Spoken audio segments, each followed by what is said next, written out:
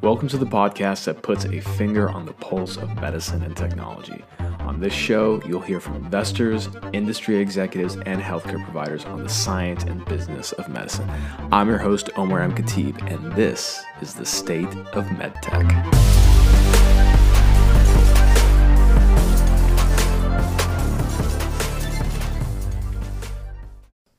Hey everyone, welcome back to the show. It's good to be back. I took a little bit of a break because I'm very happy to announce my wife and I welcomed our first baby into this world, a beautiful baby boy named Bearcon, who's really adorable and cute and funny and smart and thankfully also very, very healthy. So it took a little time for that, but I'm back at it. And this week I got another great episode for you. And it's my honor and privilege to introduce to you my good friend Howard Rose. Howard Rose is somebody who I greatly admire, not only as a serial entrepreneur, but also as someone who is a true technologist and a futurist. Howard and I met many years ago. When I first moved out to Silicon Valley, I really didn't know anybody, and so Howard and I were connected through LinkedIn. He reached out and invited me over, and at the time he was living at the with his wife, his wonderful wife Elena, in the faculty quarters in Stanford University, and so we really hit it off on our interest in healthcare and technology, and so we spent a lot of summer nights in Stanford, just having wine and talking about the future, and of course playing with virtual reality. So who is Howard? So Howard is a pioneer in immersive virtual reality and augmented reality and experience reality. He's been doing this for over 30 years, and he has a doctorate in it. And, you know, he was involved in developing these types of technologies way before they were even known, right? So he really is, a lot of people call themselves a pioneer. He is a true pioneer in this area. He's founded various companies in it, most specifically Firsthand Technologies. And at Firsthand, you know, him and his team created this extraordinary and immersive experience with a very positive impact, specifically a VR application for healthcare, where people who underwent trauma or let's say chemotherapy or are having a very difficult time recovering in the hospital, they used Firsthand's virtual reality experience to help augment their pain. So rather than relying on opioids for pain management, they use virtual reality. I've personally used it. It is remarkable. And so what is he doing now? Well, and before I mention what he's doing now, if you're interested in this concept of virtual reality and immersive reality in healthcare, I highly recommend just Google his name or go to YouTube and type in Howard Rose, and he has a couple of TED Talks that I really recommend you go watch. So what is he doing now? Well, now he is the head of health and wellness at a company called Spatial. And Spatial says that they are redefining the human experience by creating virtual soundscapes where you work, play, and live. And that's right, you heard that correctly. It is soundscapes. Right? So led by an experienced group of people from places like Apple, Nest, Dolby, LucasArts, and Disney, they developed a technology to reimagine what the immersive experience would be like in sound. And so they focus on this. And if you think about it from a healthcare standpoint, how important is sound when it comes to, let's say you're a busy doctor and nurse, and during the COVID pandemic, you needed a place to kind of relax. You know, would it be more relaxing to be in a place where there's like nice music as if you're in the middle of nature, or you just hear like traffic, right? So take that even further. What about patients who are undergoing chemotherapy, right? So this is what Spatial is doing, and Howard has been tasked to lead their healthcare division. So in this episode, we cover the interesting things they're doing at Spatial, his thoughts on the future of healthcare and technology, and many other things. So without further ado, here's our episode with my good friend and pal, Howard Rose. Enjoy. This is going to be the best podcast intro you're ever going to hear. You ready? You ready for this? I don't know if you're ready for this. I am so ready for this. All right, here we are. Welcome back, everyone. I'm your host, Omar M. Khatib, your head of state for the state of MedTech. I'm joined by a dear friend, the first friend I ever made when I moved to Silicon Valley through the magical world of the interwebs, specifically LinkedIn, and that's Howard Rose. Howard, how the hell are you, man? I'm so happy to be here, and yeah, it's amazing. I guess social media does really work. We've struck up a friendship, and we've stayed in contact. And look at us now. Oh, absolutely. Absolutely. You came to my wedding, our wives became very close, and yeah, it's just such a pleasure to have you on, especially you're somebody who I really respect a lot. What was interesting is that we connected with through LinkedIn 5, 6 years ago. So I watched your TED Talks on VR and medicine, and so when I got to meet you, at the time you and Elena were living in Stanford, and I just remember like showing up in Stanford and walking around and us having wine at night talking about technology in the future. So now we finally get to do that on a podcast. So it's gonna be fun. It's good. You got to bring your own wine. That's true. Bring your own wine. And for the physicians who are listening, again, I mentioned this at the beginning of the podcast, but if you're new to this show, this episode, when you reflect on it, meaning you write a few key takeaways, that takeaway that you write down is actually eligible for a CME credit courtesy of CMify. So make sure you check the links below. You can get a credit for reflecting on VR in medicine and then some of the other interesting things we're going to talk about with Howard. So Howard, for context, who are you? tell the audience like a little bit about your background, like where'd you grow up and like how did you get into VR and what you're, and we'll kind of transition into what you're doing at Spatial, but let's cover the VR part first. Sure. Well, I originally grew up on the East Coast in Philadelphia, and I guess the salient thing is that I didn't love school. And I guess I figured if I knew education was interesting, I wanted to learn, but school never really grabbed me. So I'm really into experiential learning. And actually, one of my first really formative learning experiences, you see those little guitarists back there. In high school, I went to a guitar building school, a guitar building program in Tennessee, and I built an acoustic guitar. And that was the first real learning experience I had in my life. You do word problems at school and you do all that, abstract thinking, which is great and important. But if you're building something out of wood, if you're trying to put a neck on a guitar and make it straight and level and plumb and look nice, you can't bullshit, right? It's either there or it isn't. It's not like you get half the answer, right? It either looks good and it's right or it isn't.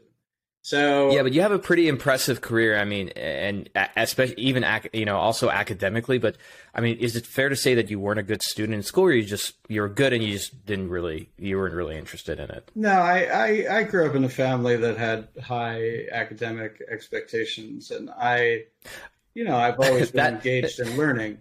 But that is the understatement. That is the understatement of all understatements. But you have a very academically inclined family. So taking that forward, what I really love about VR is it is a medium for doing things. Right? You can use it in so many ways. You can use it for learning abstractions. You can create very abstract environments. You can create very realistic environments and learn in that context. So, my path to VR, I ended up at the University of Washington in graduate school at a research lab called the Human Interface Technology Lab. Where'd you go for undergrad? And where'd you go for undergrad? What'd you study? I was on the 10-year plan. I went to Evergreen State College in Olympia, Washington. And I studied video and education and music and a hodgepodge of things. And I also lived in Japan for a long time. So I did a lot of my studies abroad. But, when I came back, I went to grad school at UW. And I ended up in this VR research lab, which was the coolest place on campus to be at the time. I felt really lucky to be there, but I did my research in using VR to teach language. So to teach Japanese, actually. and built this crazy thing back in the 90s called Zango Sayu, which is a game where you engage with objects and you learn, and the objects can talk, and you could point to a virtual object and say, "What's that?" And it was a game that you could play either by yourself or with a computer or with another person. So, I look at technology and VR as a way to enhance what we're capable of, say in a classroom or in our house, or really building something that is not possible in this world. I studied education. My graduate degree is in educational technology, and back to that, I figured if education is like this, I can do it better. So that's my interest in VR, and then I got into health. That's fantastic. That's fantastic. And much like I have a very close bond with my father, and so my father being a surgeon, I went to medical school for a little bit before deciding to go into technology. I would feel badly if I didn't touch upon it. But can you tell us a little bit about your father? 1 second here. I need light. All good. You can cut that out because I think I'm definitely not cutting this out. This is the beauty of this podcast: raw, real, unedited.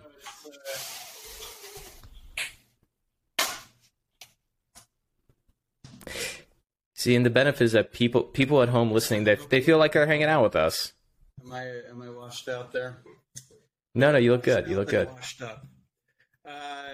That needs to go on a T-shirt. Biochemists, and my dad was an enzymologist, and enzymologists are interested in catalysts, interested in what causes reactions. I never understood very much of what my father said, but I think the interesting thing there is that so much in science, there was this big push for structures, for like the Genome Project, and to understand the structure of DNA, et cetera, which is super important, but structure alone doesn't tell you anything. Structure once you know the structure, you have to figure out what it does, right? It's not that it doesn't tell you anything, but it doesn't, in and of itself, it doesn't tell you anything useful. You just know where stuff is. So, by the way, just real quick, if you don't mind me interrupting, try not to hit the desk because it sounds like you're playing bongo drums. I actually am playing bongo drums right now. I knew this episode was going to be fantastic. So, okay, yes, you get the bongos for free. Anyway, the interesting thing there, I know this is what you're asking, but this is what I'm answering, is that, the mechanics, I guess what I gleaned from my father, the enzymologist, is that, it's really about the action. It's the action. It's not the structure. It's what you do, and it's what things in nature do. It's what things in the cell do, and again, to draw a line back to VR, it's really when I'm a designer, right? That's what I love to do. I do the business, and I do a lot of other things just because I gotta. But, when you're designing something, you're designing an experience for people. And that experience is not the structure of the experience. The experience is the opportunities that you create within the spaces that you create. And so I think that's one lesson I've sort of carried forward and thought about. Interesting. What so both your parents are biochemists, academically inclined family, yet you did not go into academia per se. You did not go into biochemistry. You went and you had this interest in making guitars. You're on a 10-year plan, and then you end up at is it Washington University or University of Washington? University of Washington, Seattle. Got the it. real UW. Oof. Not All the WashU people got pissed. well, or the University of Wisconsin. Oh yeah, that's right. I'm not getting into that turf war. I do not have a pony in that race. So in grad school, what'd you do? And this is, and just again, just because again, VR, we hear about VR quite often these days, but VR wasn't exactly a thing 10 years ago, 20 years ago. So we're talking about in the 80s, 90s when you were in grad school. Yeah, I'm that old. I wasn't trying to date you, but my point is that no, yeah, I've been at VR for about 30 years. So what got you to gravitate towards it? Like what?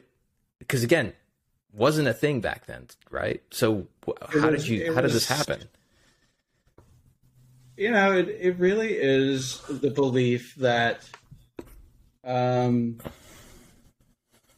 you learn by doing. I mean, that sounds trite, and a lot of people talk about it. But in education, in edu-speak, it's called constructivism, and that we construct knowledge based on our prior knowledge, and we put things into context, and we have schemas that help us, make the complex procedures in our lives automated, and you have to. Learning has to fit into our context, and it's constructed. It's not a bunch of facts that we absorb. So that's really my bent, and that's actually why I started talking about guitars, because guitars are, to me, are the epitome of really confronting a legitimate, authentic problem and having to work a solution. And so most education doesn't do that. It just falls flat. You're doing something abstract. You're doing something irrelevant. You're doing something that you're told is useful. It's not really until grad school that you actually get to choose what you're doing and stop worrying about the next step. Like, I'm here. I'm doing it. So what was exciting about the HIT Lab in the 90s was, so the HIT Lab was one of the premier VR research places in the United States. What does that stand for, HIT Lab? Human Interface Technology Lab.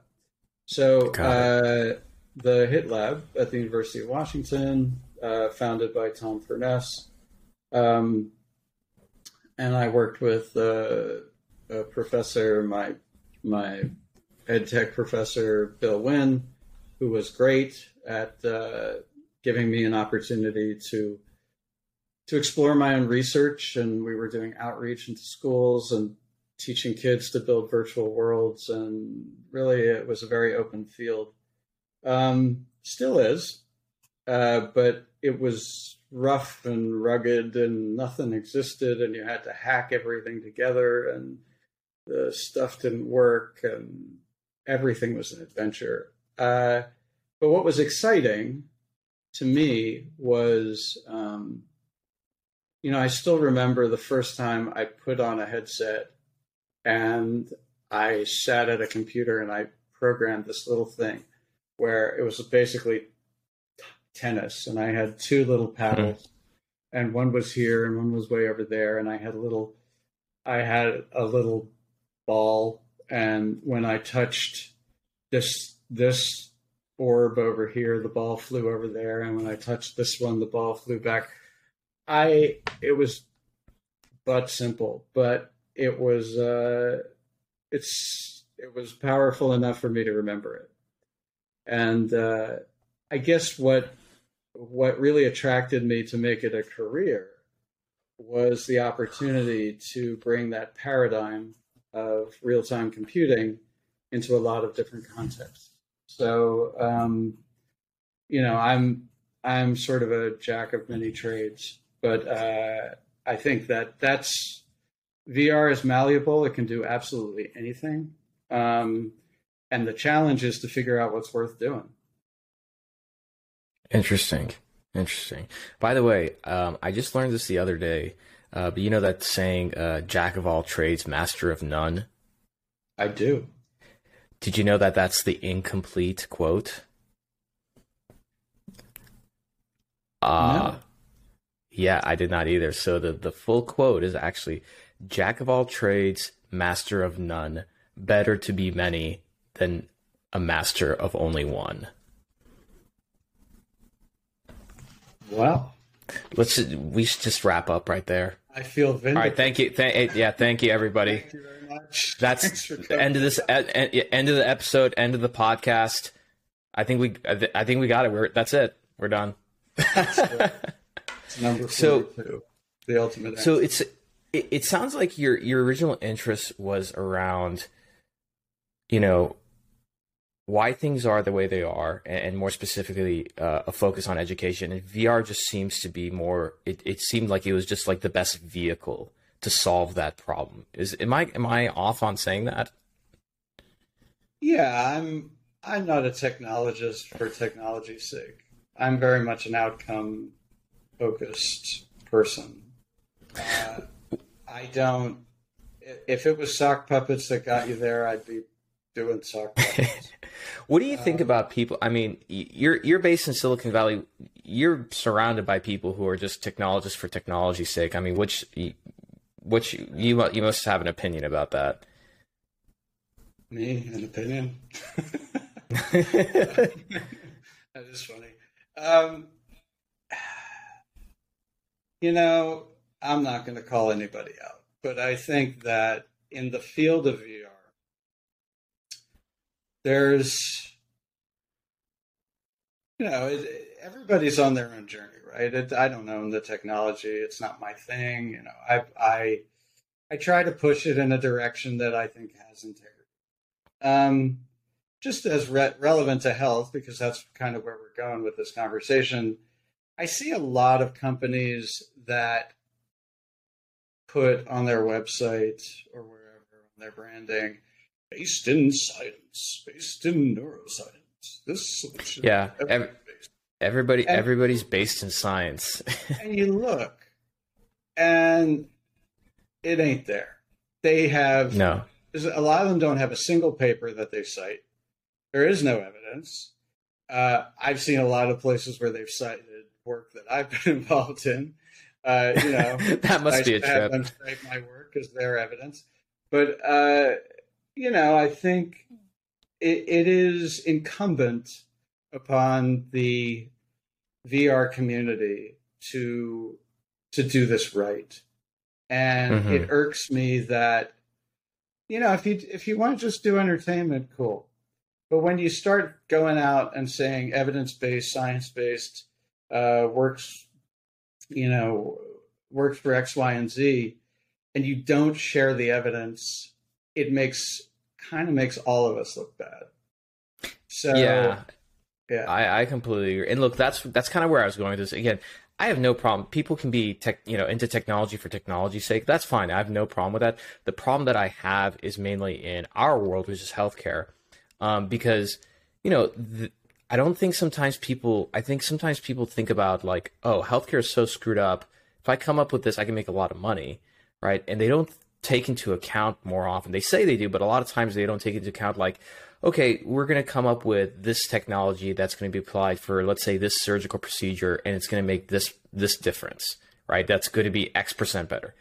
Is that really, is it worth it? Even if it makes it like incrementally better, is it worth the cost? Is it worth what it's going to do? And I don't think a lot of people take that into account. And so a lot of times I see, like for me personally, like I made this decision a few years ago, which was I kind of stopped being interested to go work for a cool tech company that's raised a lot of money if all their tech's going to do is just like add more cost to the healthcare system and like, change a workflow and make it like incrementally better. I'm just not interested in that anymore. I feel like VR and AI have become like a circus, like kind of like, oh look, we got VR, oh look, we have AI, and it's like, what are you talking about? Yeah, well, a lot of those words, AR, VR, XR, mixed reality, whatever. What do they mean? So I'll give you my definition. So first of all, VR, the definition that I use is it's a computer generated experience that convinces, fools your senses into believing the experience is real. It evokes the sensation that it's real. And that is not, there's no technology, there's no like headset or projection or this or HoloLens or whatever. That's a paradigm. And when you try to apply that paradigm to create virtual worlds, how do I leverage it? Because I need to understand my user. I need to really, I mean, all of this stuff is trite. A lot of people talk about it, but they don't take the time to do it.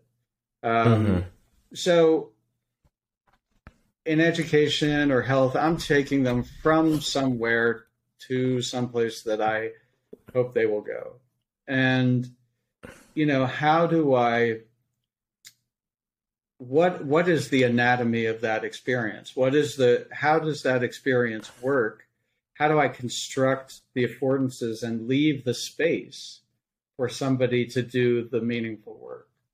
And when we design virtual worlds, when I design a virtual world, the first place I start is not with the technology, but I'm like looking at the person going, okay, I need to understand who they are.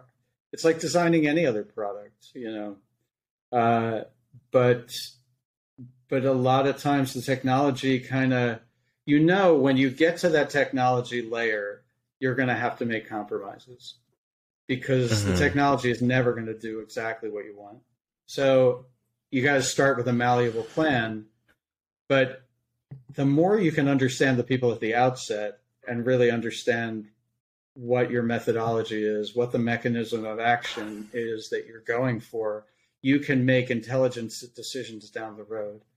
But if you don't start with that and you come across a technological block, something breaks, something doesn't work, something costs too much, all the other stuff that anybody who's done a project has run into, you have no guidepost. You can't make a good choice. So read the papers. I try to keep up with the literature as much as I can, but it's time consuming, and if you don't have a background in it, it can feel like a wall that's too high to climb.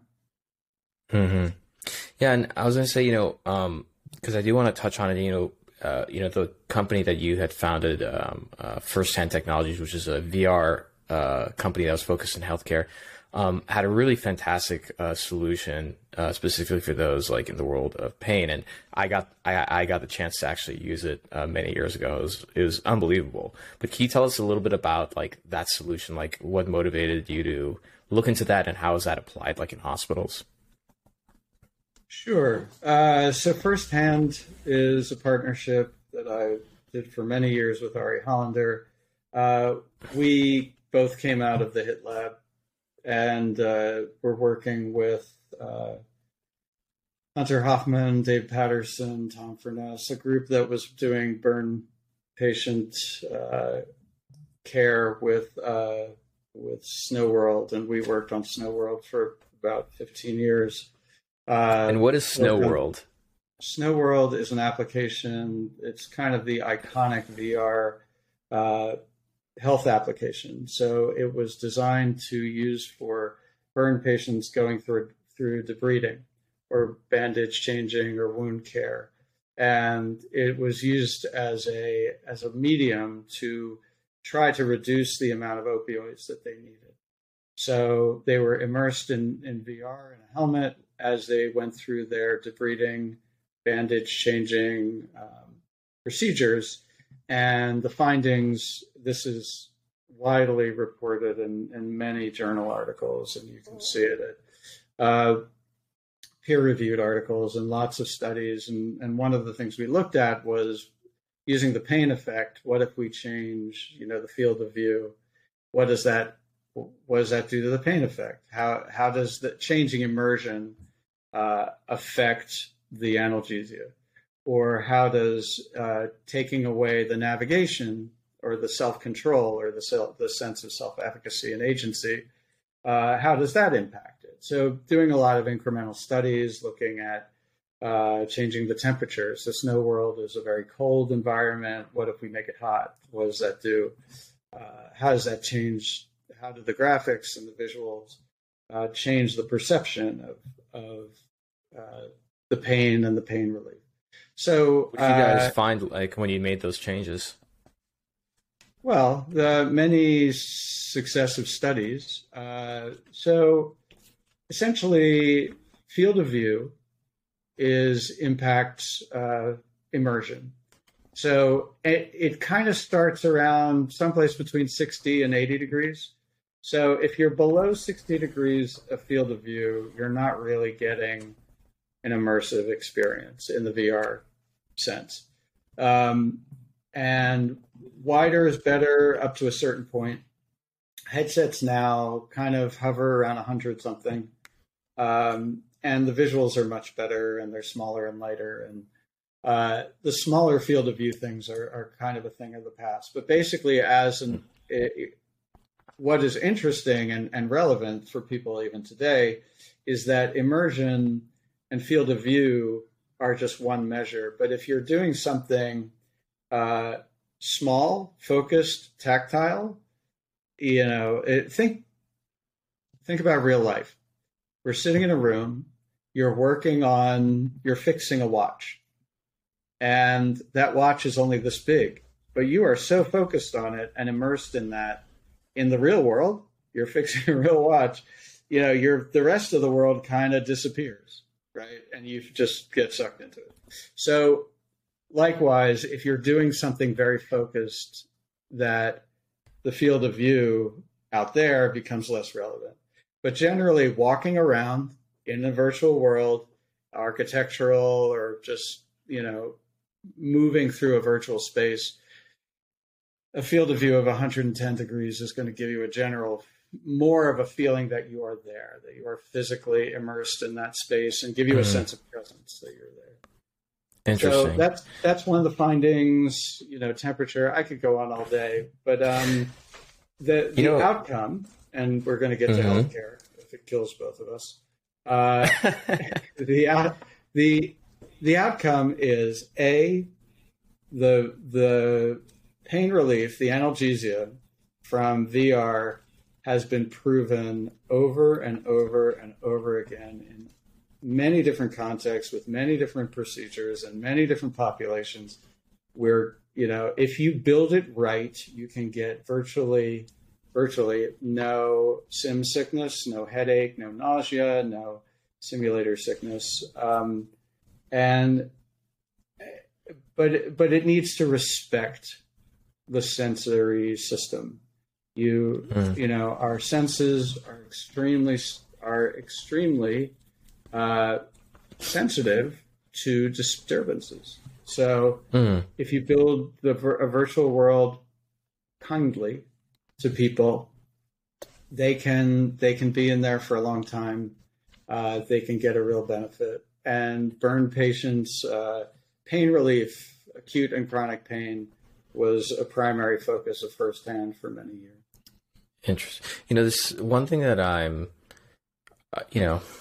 think with the digital world, if you look like social media and everything, there's like a lot of good ways it's used, a lot of bad ways. It's really just the tool, it's and how you use it. Something that fascinates me about VR is that, there's this book by Maxwell Maltz from like 50 years ago called Psycho-Cybernetics, about psycho being psychology, cybernetics kind of like a helmsman steering a ship. And he's a surgeon who did plastic surgery and realized, like, when he helped a patient change their face, like they changed a lot of things in their lives. And his thing was, there's very little difference between when you experience something just in your mind by itself versus experiencing it in reality. And there's a lot of studies that show this, that the value of how you sort of form your perceptions, really alters the way that you're going to see see things, obviously, feel about things, and then the way you take action on things. And I think like that's kind of like one of the values of VR is that most people, they don't have, let's say, the mental ability or the mindfulness training and everything to try and visualize something, right? Like, for example, if you're trying to rehabilitate yourself, to picture yourself walking again. But I feel like VR could be one of those mediums where, in training the mind every single day, you know, that helps like the actual person, like in real life, rehabilitate themselves, or even like put themselves in a situation where they can start visualizing themselves accomplishing things. Would you agree with that statement? Sure, I believe, and I have seen that VR can really transform people. We've seen people stop using opioids. High risk patients who've been using opioids for years finally get off of it. And it's because you're giving them the sort of what their senses need. You're essentially supplementing that with something that's just as strong as an opioid, but it's not. It's a virtual experience. Well, it works very differently than an opioid, right? An opioid, opioids don't actually make you better. They bond to your receptors so you don't feel pain, but they don't actually improve anything, right? And in fact, they can increase pain. There's all sorts of, the addiction is one obvious thing. But just taking opioids and doing nothing is not a recipe for success for many people. And it's a spiral. So I think VR, the mechanisms for VR in that kind of healthcare environment, in that kind of therapy environment where you're trying to reduce pain, you're trying to activate people. I think that so I think about, sort of 5 layers of VR superpowers. The first is immersion. And when you're immersed, when you feel that sense that that the world disappears, the world in quotes, like it, the real world disappears, and then you are fully engaged in that environment. That's sort of table stakes. That's the land of in a simplistic sense, that's the land of distraction. Distraction works for short amounts of time, but you can't distract people forever. So immersion is the start. The second one is it's a psychophysical experience. So the feeling of motion, the action, the feeling like in our application, in First Hand's application, Cool, you go over a waterfall, and when you go over the waterfall, you get a sense that you're really moving. That feeling of I remember that. So that psychophysical experience. Interaction is another one. So interaction plays a really important role because you're not just a passive viewer. Even if you are just watching, you know that you can do something. You know that you can affect the world. The world responds to you. It knows where you are. So it's a reciprocal thing. So that's 3. The cognitive ability, the ability to create experiences, in a simplistic word, puzzles, things to do, things that engage you, things where you're cognitively engaged about what is coming next. What does that mean? How is that relevant to me? Coaching, using lots of techniques that really are, cognitive behavioral therapy, CBT, kinds of approaches within VR. And the last one is emotion, that it is ultimately an emotional experience. And people are driven by story. Facts are wonderful, but give me a good story. So story is what really changes people.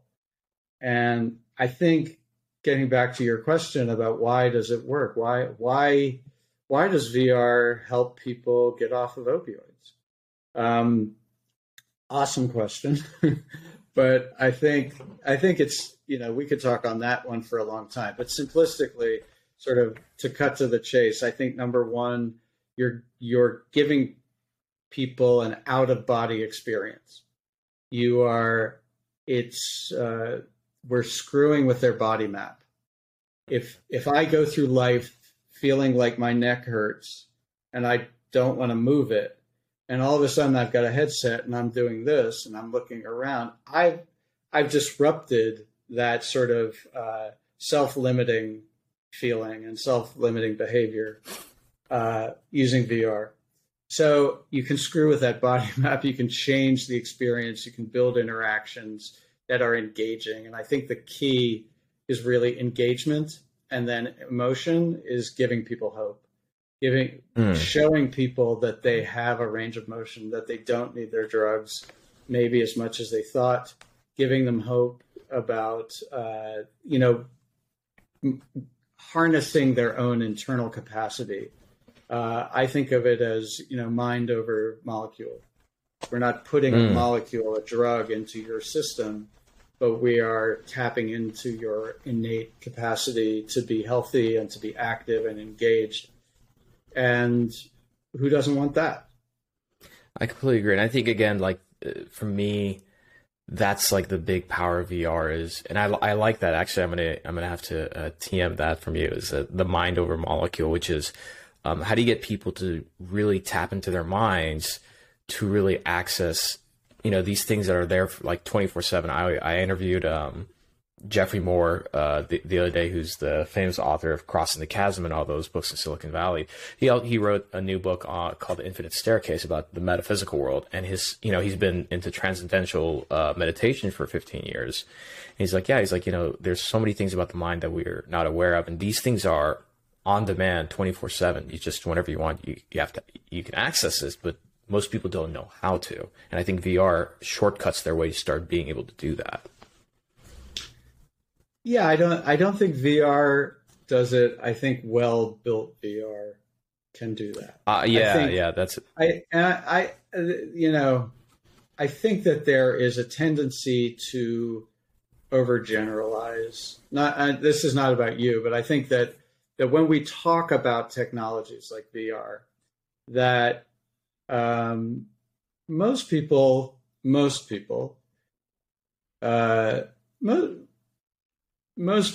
by now have had at least some kind of VR experience, at least in the United States, have had something. But not all VR is created equally. But it's not created equal, and it's not. It's like saying I like movies, or are movies good? Some movies are good, some movies are terrible. No, absolutely.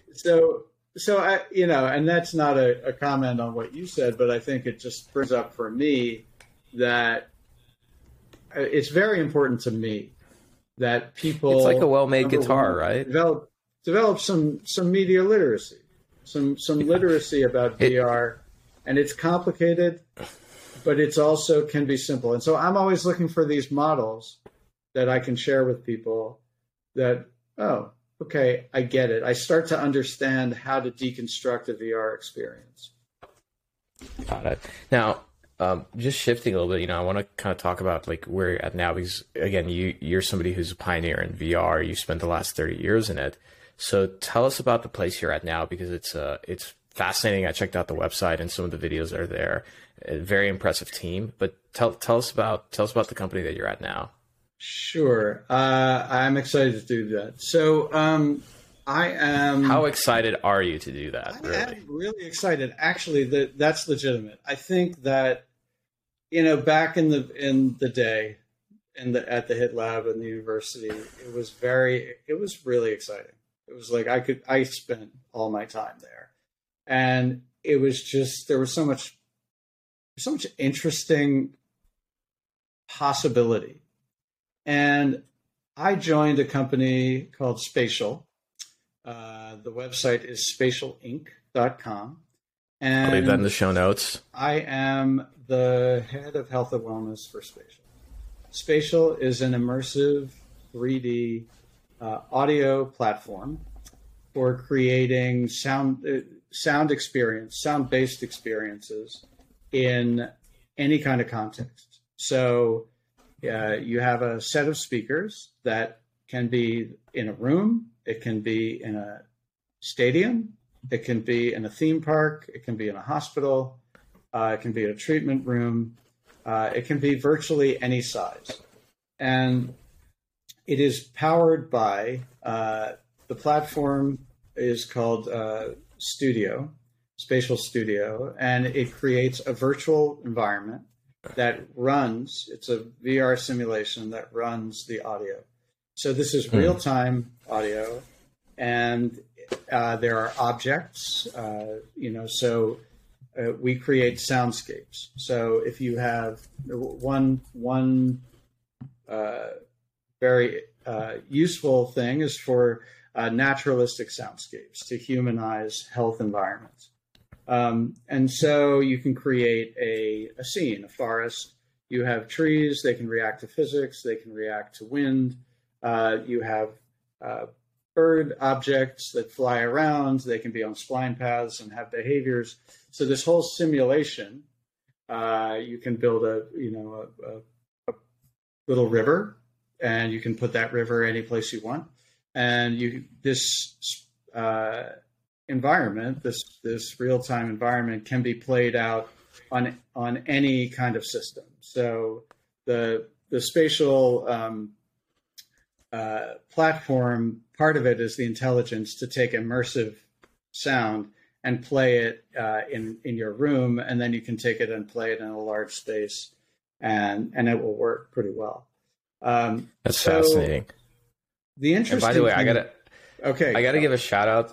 Yeah, I gotta give a shout out because, again, I recommend people go and look at the website, especially if you're a marketer, because both on mobile and on desktop, the website is just really impressive. And I'm in marketing, so that takes a lot for me to say that. It says reinventing sound at the beginning, but just go look at the B-roll that's on the website. It's just fascinating. And then, so I had to point that out. I really want to encourage people, go check out spatialinc.com, and it is impressive. Sorry, Howard, please continue. Thank you. No, I coming from you, that is high praise. So anyway, the technology itself is a virtual environment that can be played out on speakers. And also there's a lot of potential to do other things like AR, and there's some future things coming down the pike. But what this does in terms of, talking about therapy and talking about health applications and how it can change health, is that it makes sound very useful. And so let me put it this way. Modern medicine requires sort of three things. It needs to be precise. We're into the realm of precision medicine. And it needs to be standardized. So a doctor needs to know what they're prescribing and how it's pretty much going to work. And then the last thing is it needs to be personalized, because we're in the era of personalized medicine. And with digital health, it's even more personalizable. So when you think about music, or you think about, music therapy has been around for literally thousands of years. We all know intuitively that music is powerful. It changes our attitudes, it changes our mood, it changes our physiology.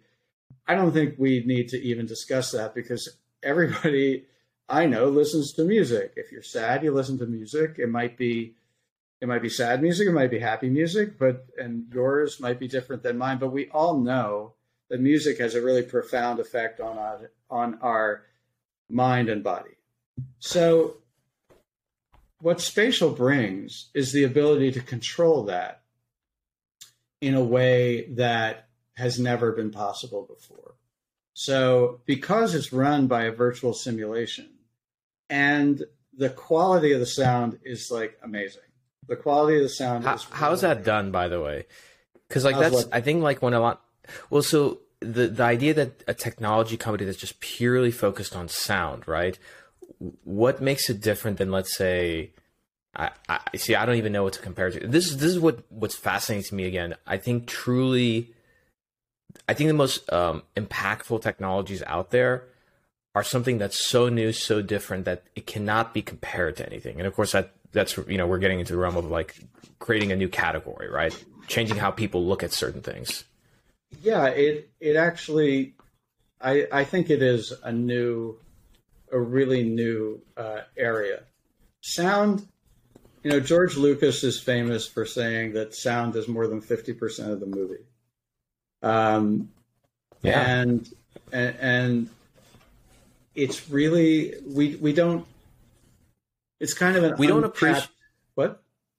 I was gonna say we don't appreciate it's kind of like when when it's bad, you'll notice it, but when it's good and amazing, like you don't appreciate how important that is. I mean, look at Alfred Hitchcock, how he used certain sounds and music to kind of like get the audience on edge for his movies. Or if you look at like what James Cameron's, some James Cameron's movies and stuff, like sound is just, it's so important, but I think we take it for granted. And I think part of it is that we've surrounded with so many like bad audio experiences that we don't know how bad it is until we're in a really good one and we say, wow, there's it's like night and day. It is very much, as you say. I think movies are a great example, and that's probably the place where it's been analyzed the most. You can have a picture of a person standing in an empty field, and if the music's happy, then we get a certain mood, and if the music's kind of ominous, then you're like, wait, what's going on? So that is used very, it's highly controlled by the filmmaker. Right. In live sound, so say I want to do music therapy. So I create a,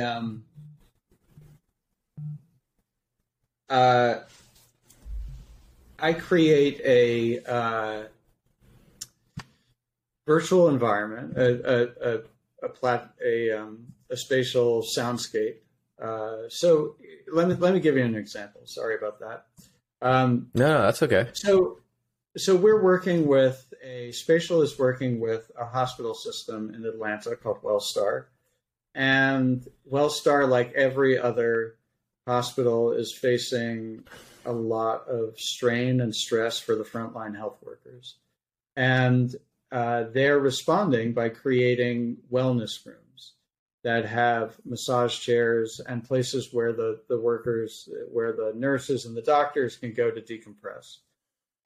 In these wellness rooms, there are spatial setups. So we've also created environments where they can, sound environments where they can feel like they are transported to another place. So and they don't put headphones. They just literally walk into the place and right. So got it. Yeah. So to explain, you're not wearing anything. The speakers are in the space.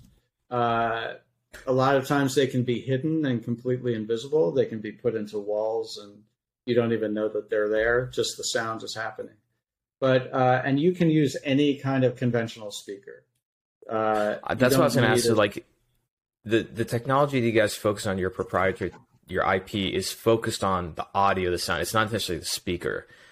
So, is there like a, I don't want to get ahead of myself here. Selfishly, I'm hoping, is there a world in the very near future where me as a consumer, I buy $200-$400 speakers from Best Buy or something. I set up in my office, and then as a consumer, I go and I pay a subscription or pay something to download Spatial's audio experience so I can have it for my like at home environment. Because a lot of people are working from home, and one thing I've noticed is, I've gotten used to it. I like it, but it's still very difficult emotionally because you're not engaging with human beings and everything. So like getting out and walking around is so important, but I feel like the at-home environment can really be enhanced for especially a lot of people in technology that are now working from home, Yeah. I'm So essentially trying to get you to tell me if you guys are releasing products for consumers in the very near future, and sign me up to be a beta it is definitely user. on the roadmap, and it is coming. I think right now. So let me start from give you a sort of a clear explanation of what spatial is and how it works, so that people can understand. And then we can talk about how it's used in therapy and how it can really, I think, transform a lot of the health spaces that we have that are not very healthy. So to run a system, you have a small computer. Everything runs on Apple computers. So it, like a little Mac Mini, and then you have a little amplifier, and you can have as many speakers as you want. You can have, in my office here, I have 10 and a subwoofer. You can have that, you can have less, you can have more. Installations up to 300, 400 speakers or more. And they can be over a large area. So if you have an indoor or an outdoor space, you can have spaces within the whole site. So here's an example. If you have a museum, and the lobby of the museum has one sort of set of ambient sounds, and when you walk up to an exhibit, there's a sensor that knows that you're there, or a camera, and it can respond to you in real time. So it can give you the sound for the exhibit that you're looking at, even though the rest of the room is hearing the same sort of ambient sound. So there are a site, and then you have spaces within the site, which you can determine. So in a clinical environment, that could be a lobby, a hospital lobby, and then spaces within that get different kinds of sound treatments. And there's lots more that can be done. But it can respond in real time because it's a computer, it can respond in real time to sensors, physical sensors, biosensors, camera input, input from other systems. It can be used with virtual environments. If you're doing location-based entertainment and running around in a headset doing, like The Void or something like that, you could enhance that whole thing with spatial audio. So the hardware you need to run it is a computer that can be off in a closet somewhere. It doesn't even need a monitor on it when it runs, and an amp to distribute the speakers, and then speakers that are set around the room. And then you map the space. If it's a large space, we use LiDAR to map that space. And once you map the space, then you can do a whole bunch of interesting things with it, which I can talk about later. But it's all controlled through an application on your phone. So so everything is designed to be very, very controllable. You can change the soundscapes. You can make adjustments to it in certain ways. But right now, it requires an installation. The first focus is lots of the uses that I've mentioned, either in entertainment or in hospitality, or a few people are having it in their homes, but these are very high-end homes. And then my focus is bringing it to hospitals and clinics and things. So the WellStar example with the recovery rooms, using it as a way for people to reduce their stress, really change their attitude, hopefully make them, reduce some of the a lot of people are leaving, a lot of people are quitting. So we want to retain staff and reduce stress for them. So that's the WellStar project, and we're also working with WellStar on a few other areas, more in the therapeutic realm, or changing, as I said, humanizing these health spaces. Interesting.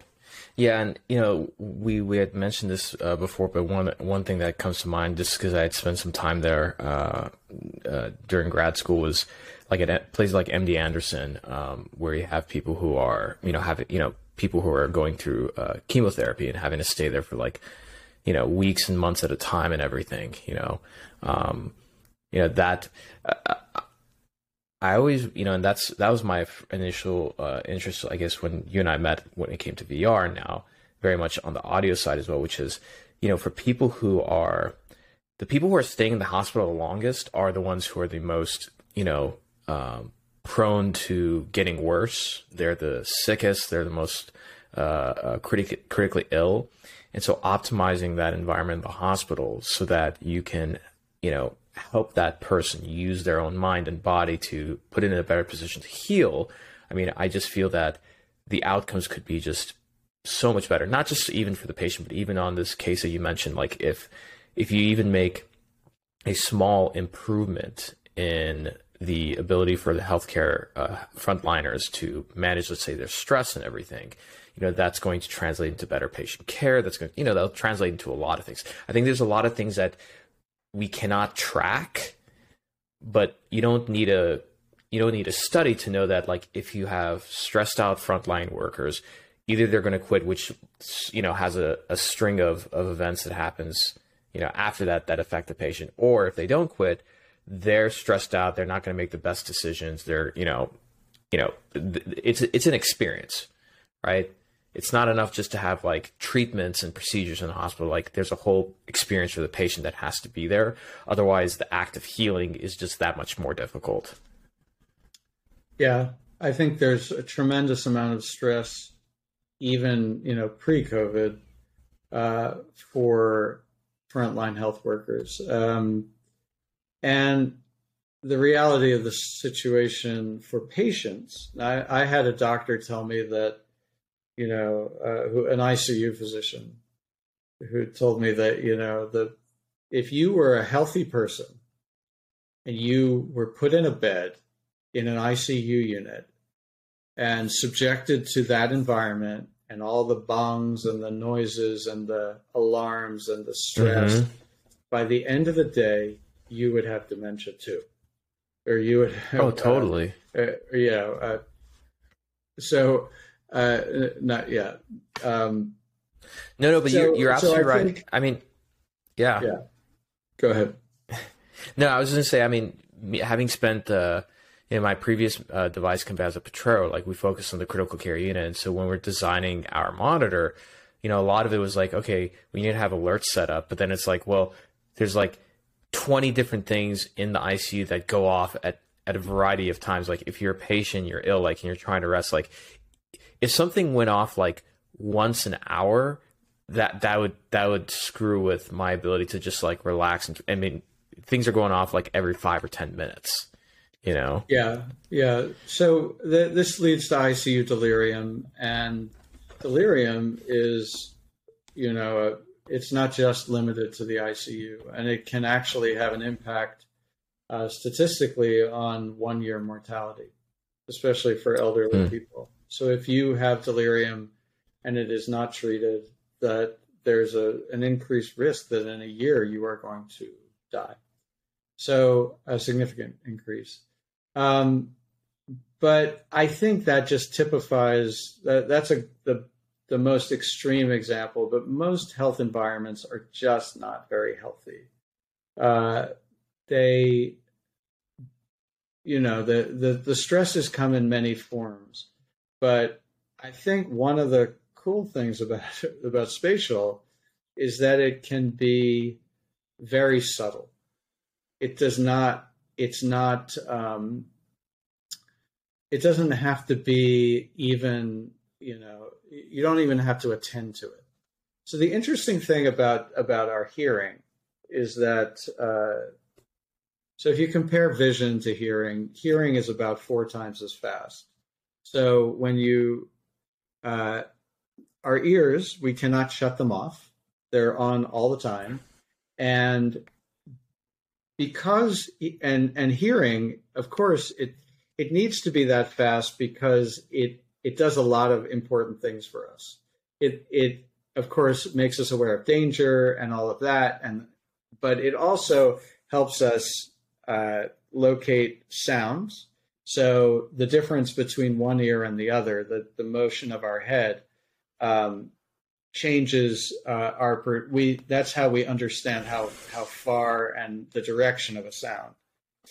So the our ears are always attending to the world, and what that means is that they hear a lot of stuff, but they filter it out. They filter, otherwise we'd go crazy, right? Right. So this is the way our brains work. We have extremely sophisticated filters, but it's the cocktail party effect. So if you're in a crowded cocktail party and everybody's talking, and somebody over across the room says your name, you will hear, you will attend to that. So we're attending to a lot of things that we are subconsciously attending to a lot of things in our environment that are not actually getting our full attention. So when you're in these health environments, you walk into a hospital, what do you hear? What do you feel? What's the sound of that place? Anybody who's spent a lot of time in hospitals knows that it's not a healthy environment. There's a lot going on. They're noisy, they're disruptive, they're not natural. They're not even like your home, right? Forget about being out in the woods. They're not comfortable. And so they're not comfortable for the patients, and they're not comfortable for the staff, for the health workers. So humanizing those spaces, changing the sound in very subtle ways can have a big impact. One of the fun little demos that Spatial does is, they'll have people into our conference room, and there's an environment called Rainy Cabin, which you feel like you're in a rainy cabin, but it's very subtle, and people come in and you have the discussion, then you turn it off. And when you turn it off, you realize how just empty that whole sound, the sound of the space is. And when you can mellow people out, when you can change that the temperature in the room in that sense, you can potentially reduce aggression, you can reduce anxiety, you can reduce a lot of the kinds of behaviors that we want to try to inhibit in the workplace.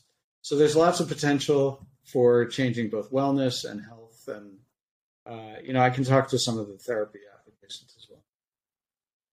Yeah, no, absolutely. And I was going to say, I appreciate like spending this time with us and everything, but yeah, let's go a little bit. I was going to say especially for the physicians listening, but first I need to do a gut check with you. How are you on time right now? Hey, you got me. If people are listening, I am so happy to share. Let's talk a little bit about the therapies. Yeah. Oh, so you were going to say the one thing? What I was going to say was, and I would like to talk about the therapies and share some of that. But I think this is relevant. If you're listening and you're a doctor, or you're a technology developer, or you have a kind of a for some reason, a space, you're doing palliative care, you're actually caring for people at home. Think about the sound in the space that you're in right now, and how that could be enhanced, and how it's very difficult to talk about spatial. You really need to hear it, and when you hear it, you hear the difference. So to share a personal experience, my sister, Sarah, had Hodgkin's disease, Hodgkin's lymphoma, and she did a T-cell replacement bone marrow transplant many years ago. And she was in an isolation room for a month.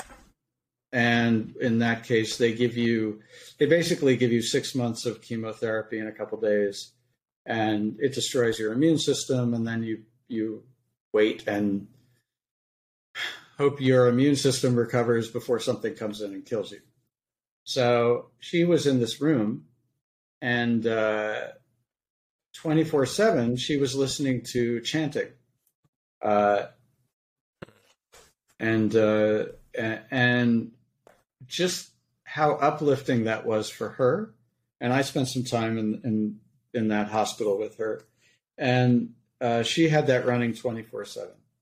And I think that's a great example of, it didn't sound wonderful. It was on a cheap little speaker, but it talks to the power of the potential. What VR and spatial bring is that feeling of being transported out of your physical space. So it's getting back to that definition. It's virtual reality is a computer generated experience that evokes the sensation the experience is real. So when the sound is realistic and it's all around you and it is spatial, it's spatialized, you're not just listening to a thing, you feel like you are there. And when you close your eyes, you feel like you're transported into that space. And that transportive element can be used in a lot of therapeutic environments. The controllability of the virtual environment and the response to biosensors, so I can create a closed loop biofeedback system, that responsiveness can also be used for therapy. And we can gather data, we can track you, we can use those biosensors to try to hone and personalize the therapy so that you can what you were doing yesterday is not a limit. Now we can try new things for you today based on what you've achieved. So these capabilities, again, we need precision, we need standardization, and we need personalization. And that has never been possible with sound before. That's amazing. Yeah, and I think what's really exciting, again, this is a little bit of a departure from like sort of a scientific and medical discussion, but these are the kind of things that you can't exactly run a study on this. But one thing that I've just realized is, and it's made me have more an appreciation for the First Amendment in this country, which is this freedom of speech, is that in order to really think, like, you have to speak. And so a lot of times, like, we don't watch the words that we're using. And I became more hyper aware of this over the years. And so when I look back in my past, the times that I, let's say, struggled with something, I failed, bad things happen, I was speaking and using the wrong words. And those are the things that I was hearing. And of course, because I'm, whoever I'm engaging with, like, they're saying those things back. And, the dumbest thing I think people can do these days is like get in the car and turn on the radio to something random and just sort of let like whatever random song comes on, because that has such a strong effect on you, because it's going to generate images in your mind. And those images that you have in your mind, you're going to put energy and focus on them. You're going to take action in some way, And so I think like this concept of when you walk into a room, just like we would never think of having a, let's say a baby's room or our home living room or something where the walls are empty. Like we would feel like we're like, what the hell is this? Like there's no life in this room. But I think because we've never thought about sound in that aspect, once, and this is what's exciting about space, is that once they get, I was going to say fit on with a new pair of glasses, they'll never see the world again. I guess when they're actually fit with a new set of ears, you'll think about that everywhere you go, and I think that's what's really exciting is that, again, this has never been possible before. And now that it is, what's exciting is to see like, what kind of outcomes are we going to see? Even if it's something as simple as like uplifting somebody's mood, right? Which I think people take for granted. I mean, there's that old saying, not an old saying, but like, I don't know, some video clip, it shows like some kid at school being bullied, and then like one of the kids across the locker, like, like smiles at the kid, and that like changes that person's day and kind of like uplifts them. And I feel like sound is definitely got to have that much more impact, because it's as you said, it's like 4 times faster for us. It's a lot more primitive. It's a lot more primal, Yeah, the emotional lift is really important. I think uh, I think when people think of music, that's kind of probably the first thing that they think of. They think of emotional lift. There are other things we can do that are related to an emotional lift, like stress reduction, like these wellness rooms at Wellstar, uh, really targeted things for anxiety, depression, But social that's different isolation. though, right? What? I don't. I mean, interrupt. That this is different. That's why I'm really interested in that. If you think of a movie or a song, the emotional inflections are intentionally there. Versus if you walk into a room and it's a rainy cabin, it's kind of like the ultimate experience when it comes to mindfulness, which is I know what I'm supposed to feel, but it's not giving me like a very a specific direction. It's almost like it kind of unfolds on its own.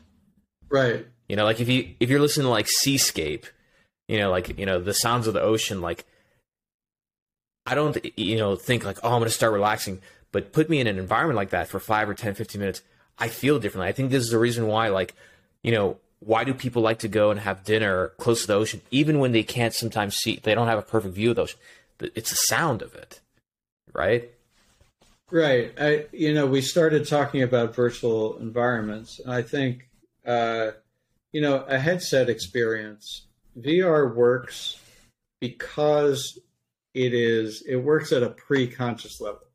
So that sense of immersion, that sense that you are in that place, it just happens. It doesn't require any thinking. It doesn't require any cognition.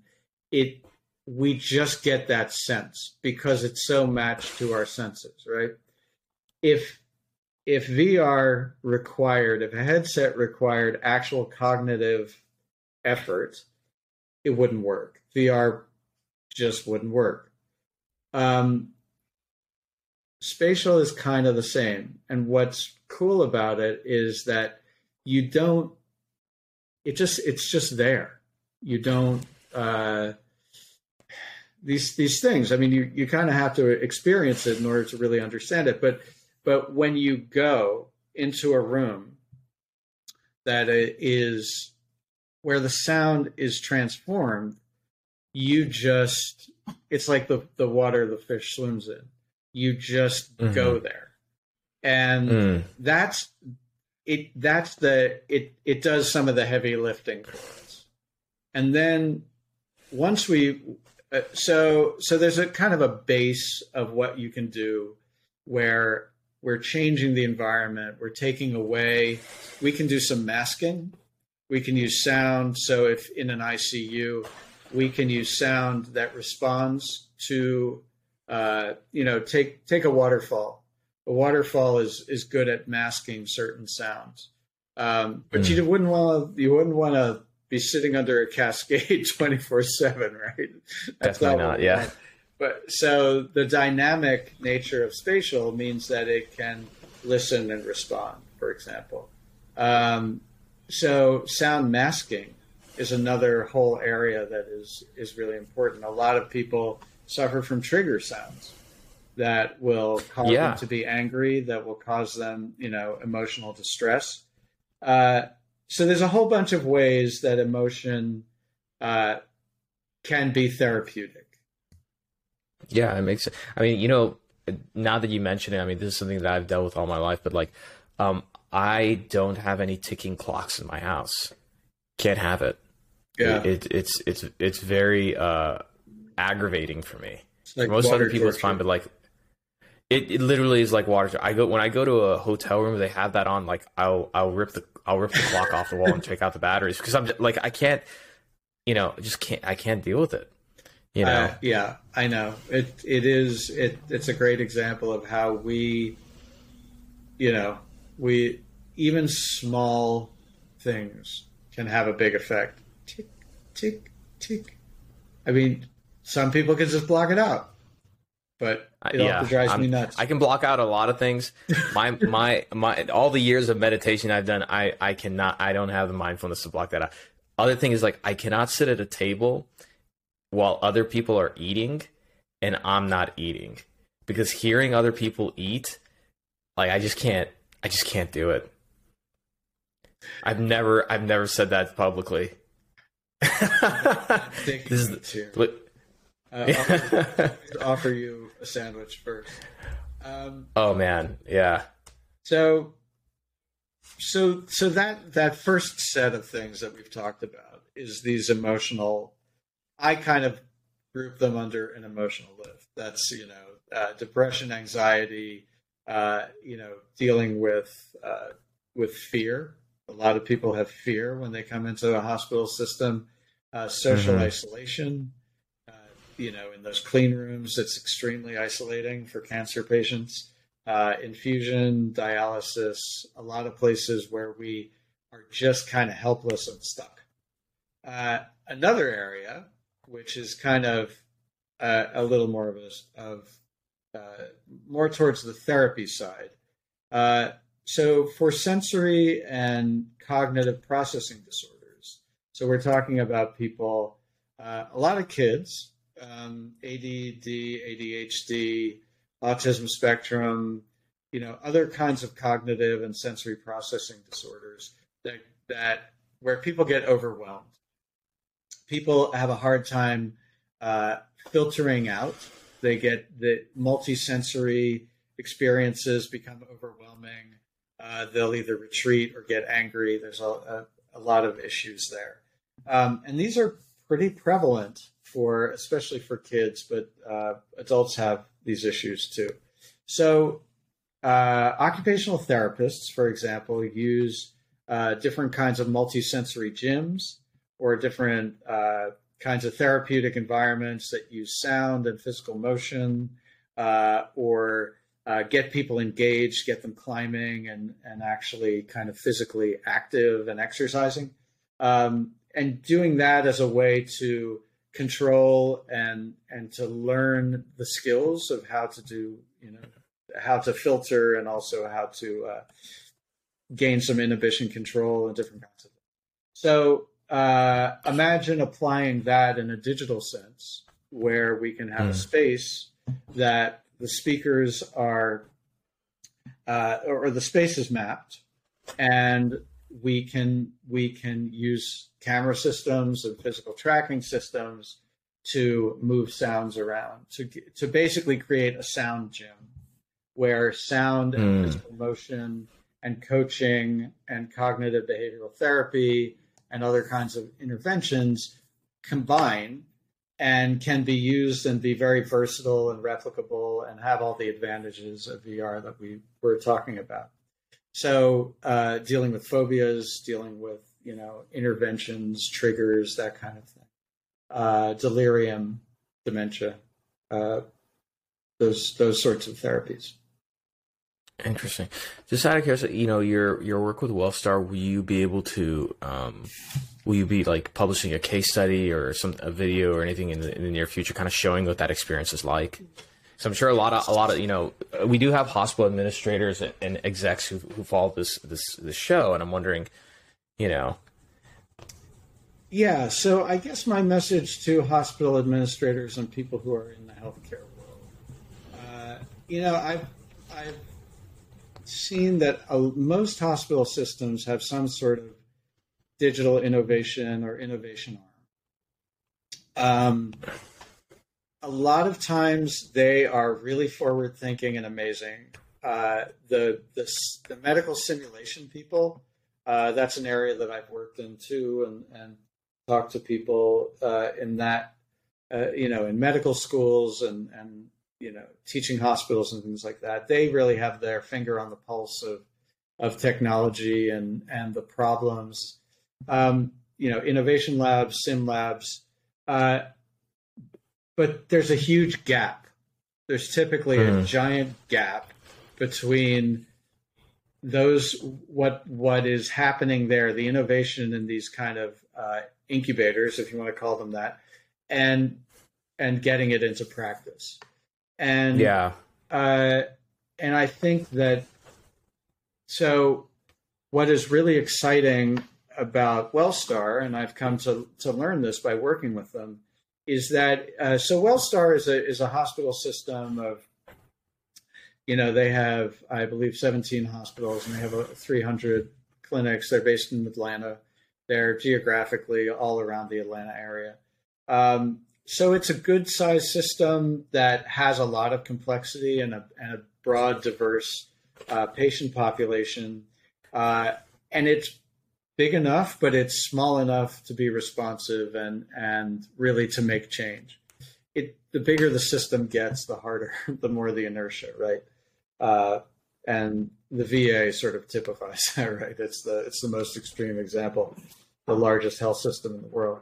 So, but Wellstar is really interested in how I think every health system shares the desire to change and transform and innovate, because they see, number one, we can't we can't just keep doing what we've been doing. When you look at the health economics of the baby boomers, the large population that is aging and is going to very soon be needing lots of services. And today, hospitals are down. A quarter of the hospitals are massively short-staffed due to COVID.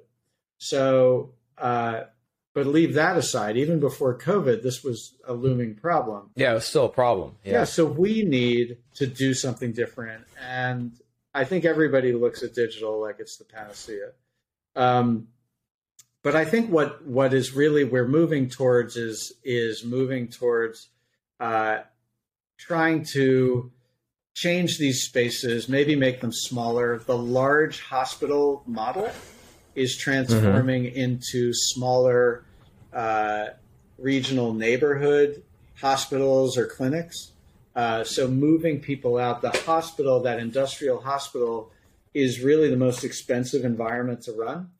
And not a really good one either. Right. And Wellstar is actually, they're I think, very much ahead of the game in this. They're trying to they have created what are called health parks that are inside of sort of retail-ish spaces, hotels and all kinds of, malls and things like that, that are very accessible, that don't feel like you're walking into a hospital, but you can go and get all of the basic services and some, even outpatient surgeries and things like that. So I think the model is changing. It's moving to a much more human scaled kind of environment. And in that environment, what is going to excel? The places that are appealing, that make us feel comfortable, that reduce stress, that reduce stress for the workers. Those are all going to be really successful.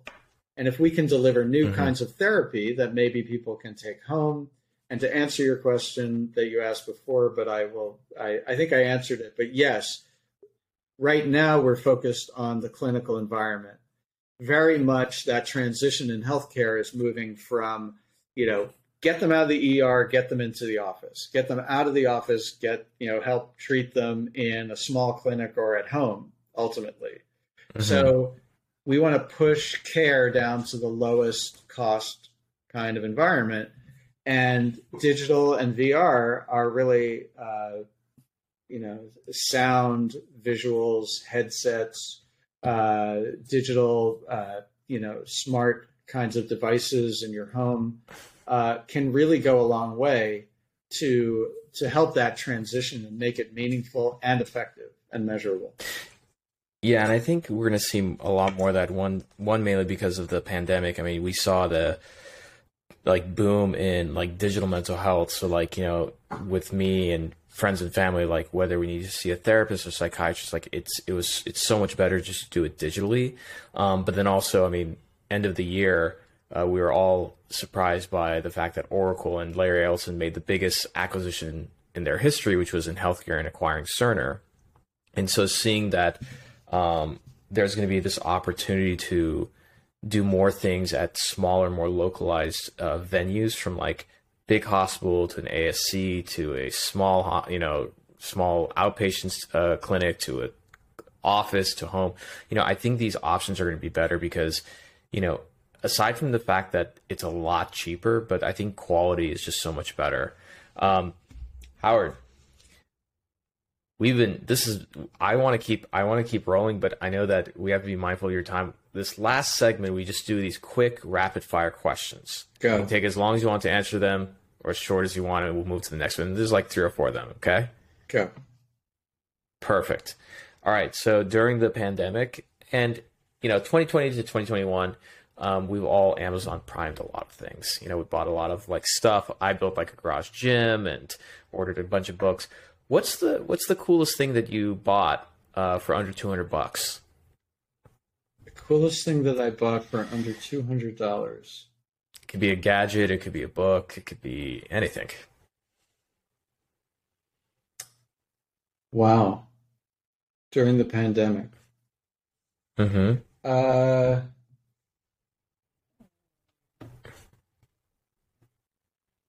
don't know. What about last year? Last year, under $200. I'm glad of all the questions I've asked you, this is the one that stumped you. This stumps me. It's funny because I've got so much technology around here, but I don't know what that is. It would probably be something musical. Okay. If you're under $200, it might be a tuner. Like there's some amazing music. I'm really into recording right now, and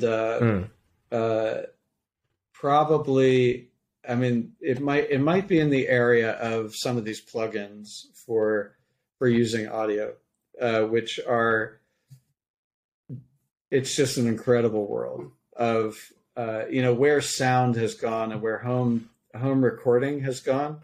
And that's actually helped me survive. Yeah. That has actually helped me survive COVID, is playing music and just maintaining that as a part of my life and my health. But probably the coolest things that I've seen that I've acquired are in the software realm, plugins that do these amazing musical things that are, a little esoteric, but that's probably it. Got it. Very cool. Okay. So next question to you is that, like in healthcare, in a lot of industries, but especially I think this is something that's very specific to medicine. Continuing education is a big thing. And so most physicians, if not all of them, they're all very well read outside of their specialty and, different things, hobbies, etc. You can pick one or the other. You can pick like in your career and life or just in the last few months, but is there a book that you feel that you've gifted and recommended most often? And if so, what is that book and why? I'm into this book, Deep Survival, which had kind of an impact on me. So Deep Survival grapples with the question, why do some people who are lost in the wilderness survive and other people die? And it looks at a whole bunch of different... now. What? I'm buying that right now. It looks at a whole bunch of different examples of, it's not always the people that you would expect to survive. Like somebody who is very fit and, athletic, and they get lost and they die. And then some young teenager who crashes in a plane and walks out, an insane distance without shoes and, with no food and survives. So what is it about people, both sort of internally, spiritually, that helps them, that serves them well? What mistakes do we make when we're out in the wilderness? And the first thing is, panic. But there's a lot more to it. And then, what do you do? What do you do if you're in that situation? So Deep Survival, it's a really cool book. And it really goes into that and gives a lot of examples about people who have done some people do some really dumb stuff and end up dying from it. Some Interesting. people die not any of their own fault, but some people, hubris Mm. plays a big role. So anyway, that's one I would recommend. I'm putting these in the show notes. I was gonna say I feel like a good companion to that because it's similar, more on the psychological side is Viktor Frankl's Man's Search for Meaning. A classic. Viktor Frankl was a Holocaust survival was in Auschwitz, and he wrote about like why is it that like people who are like big and strong and fit they never survive, but the people who you don't think would survive they would, and all again kind of the theme of our conversation here is like how do you prime and guide what you have within your own body and your mind to better outcomes. All right, last question for you. So I want you to pretend that for the next year, because again, part of this is a medical show, the other side of it is a tech innovator show. Let's just say entrepreneurs in the healthcare space, they on the way to work. Let's say I take out a billboard across all the U.S. This is a billboard that every entrepreneur sees going into work, and then for those who are at home, there's a notification that comes up on the phone that they're going to see this message every day for a whole year. What message do you put on that billboard and notification? That is an interesting question. If I could send a message to everybody in the United States, maybe it's gonna be okay. I I think. I mean, you've putting self-interest aside, advertising my product, because I think what really we're suffering from, obviously, is this lack of a shared sense of society, and that we can't even agree on facts. We can't agree on whether a vaccine is good for you or not. And I don't know what the magic bullet is. I really don't. I think that I would try to figure out something that really addresses that. But I think it's going to be okay too. If it was about VR and that kind of thing, I think I would want people to understand and give them links to something that will help them to make sense of the digital future. Because I think that there's a lot of people who are engaged with it. There's a lot of people who just hope it never comes. And there's a whole bunch of people who are just too busy to even pay attention. And I wouldn't make this the message, it is coming. But that's not gonna be a winner. But I think something that encourages people and gives them some sense that people look at AI and VR, and I think there's a real dystopian kind of ring to a lot of it. So don't panic is probably part of the message, but I think the key to not panicking is to really build your literacy about let's learn about how these digital things are going to change society and ourselves, and it would be something along those lines. And I don't have the great slogan. No, that's what. At the tip of my tongue. No, and that's not where I would go. Got it. But no, that's not what it's about. And I think that's a fair message and a good one, which is it's going to be okay. And I think a lot of times we get kind of sucked into what's going on social media and the news and everything, and realizing that like things sometimes they're not as bad as they seem, and that I'm on team human. And I think that everything is going to be okay. And I think in many ways we haven't realized it yet, but what we've went through in the pandemic is really ushering in a golden age in like in history in terms of what we're going to be capable of doing in technology and healthcare, the way we look at our lives. I think it was a big wake up call for how we look at our health, So I think it's going to be more, I think it's going to be okay. I think it'll be more than okay. But I like that message. Howard Rose, where can people find you online? Well, as I said, spatialinc.com is where you can find more about the company. And just to put a plug in, there is an early access program. So if people want to try Spatial, they can try it for free. There's a form there on the website where you can, if you're a creator, you can download it. It's free to use in a non-commercial setting. Nice. So you can learn and get a chance to do that. I am on LinkedIn, and will include I also tweet. I'm HR for VR at Twitter and at Instagram. So we'll include the links, and thank you, Omar. It's always a pleasure to talk with you, and I'm looking forward to that glass of wine. Oh, absolutely. I can't wait, man. It's been way too long.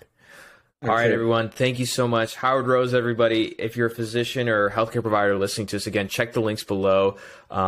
With your reflection through CMFI, you will get an AMA PRA credit one. It's one of those things. But essentially, you will get a CME credit for your reflection through CMFI. So check the links below. I'm your host, Omar M. Khatib. This is another episode of The State of MedTech. We will see you all next time. Bye for now. Thank you.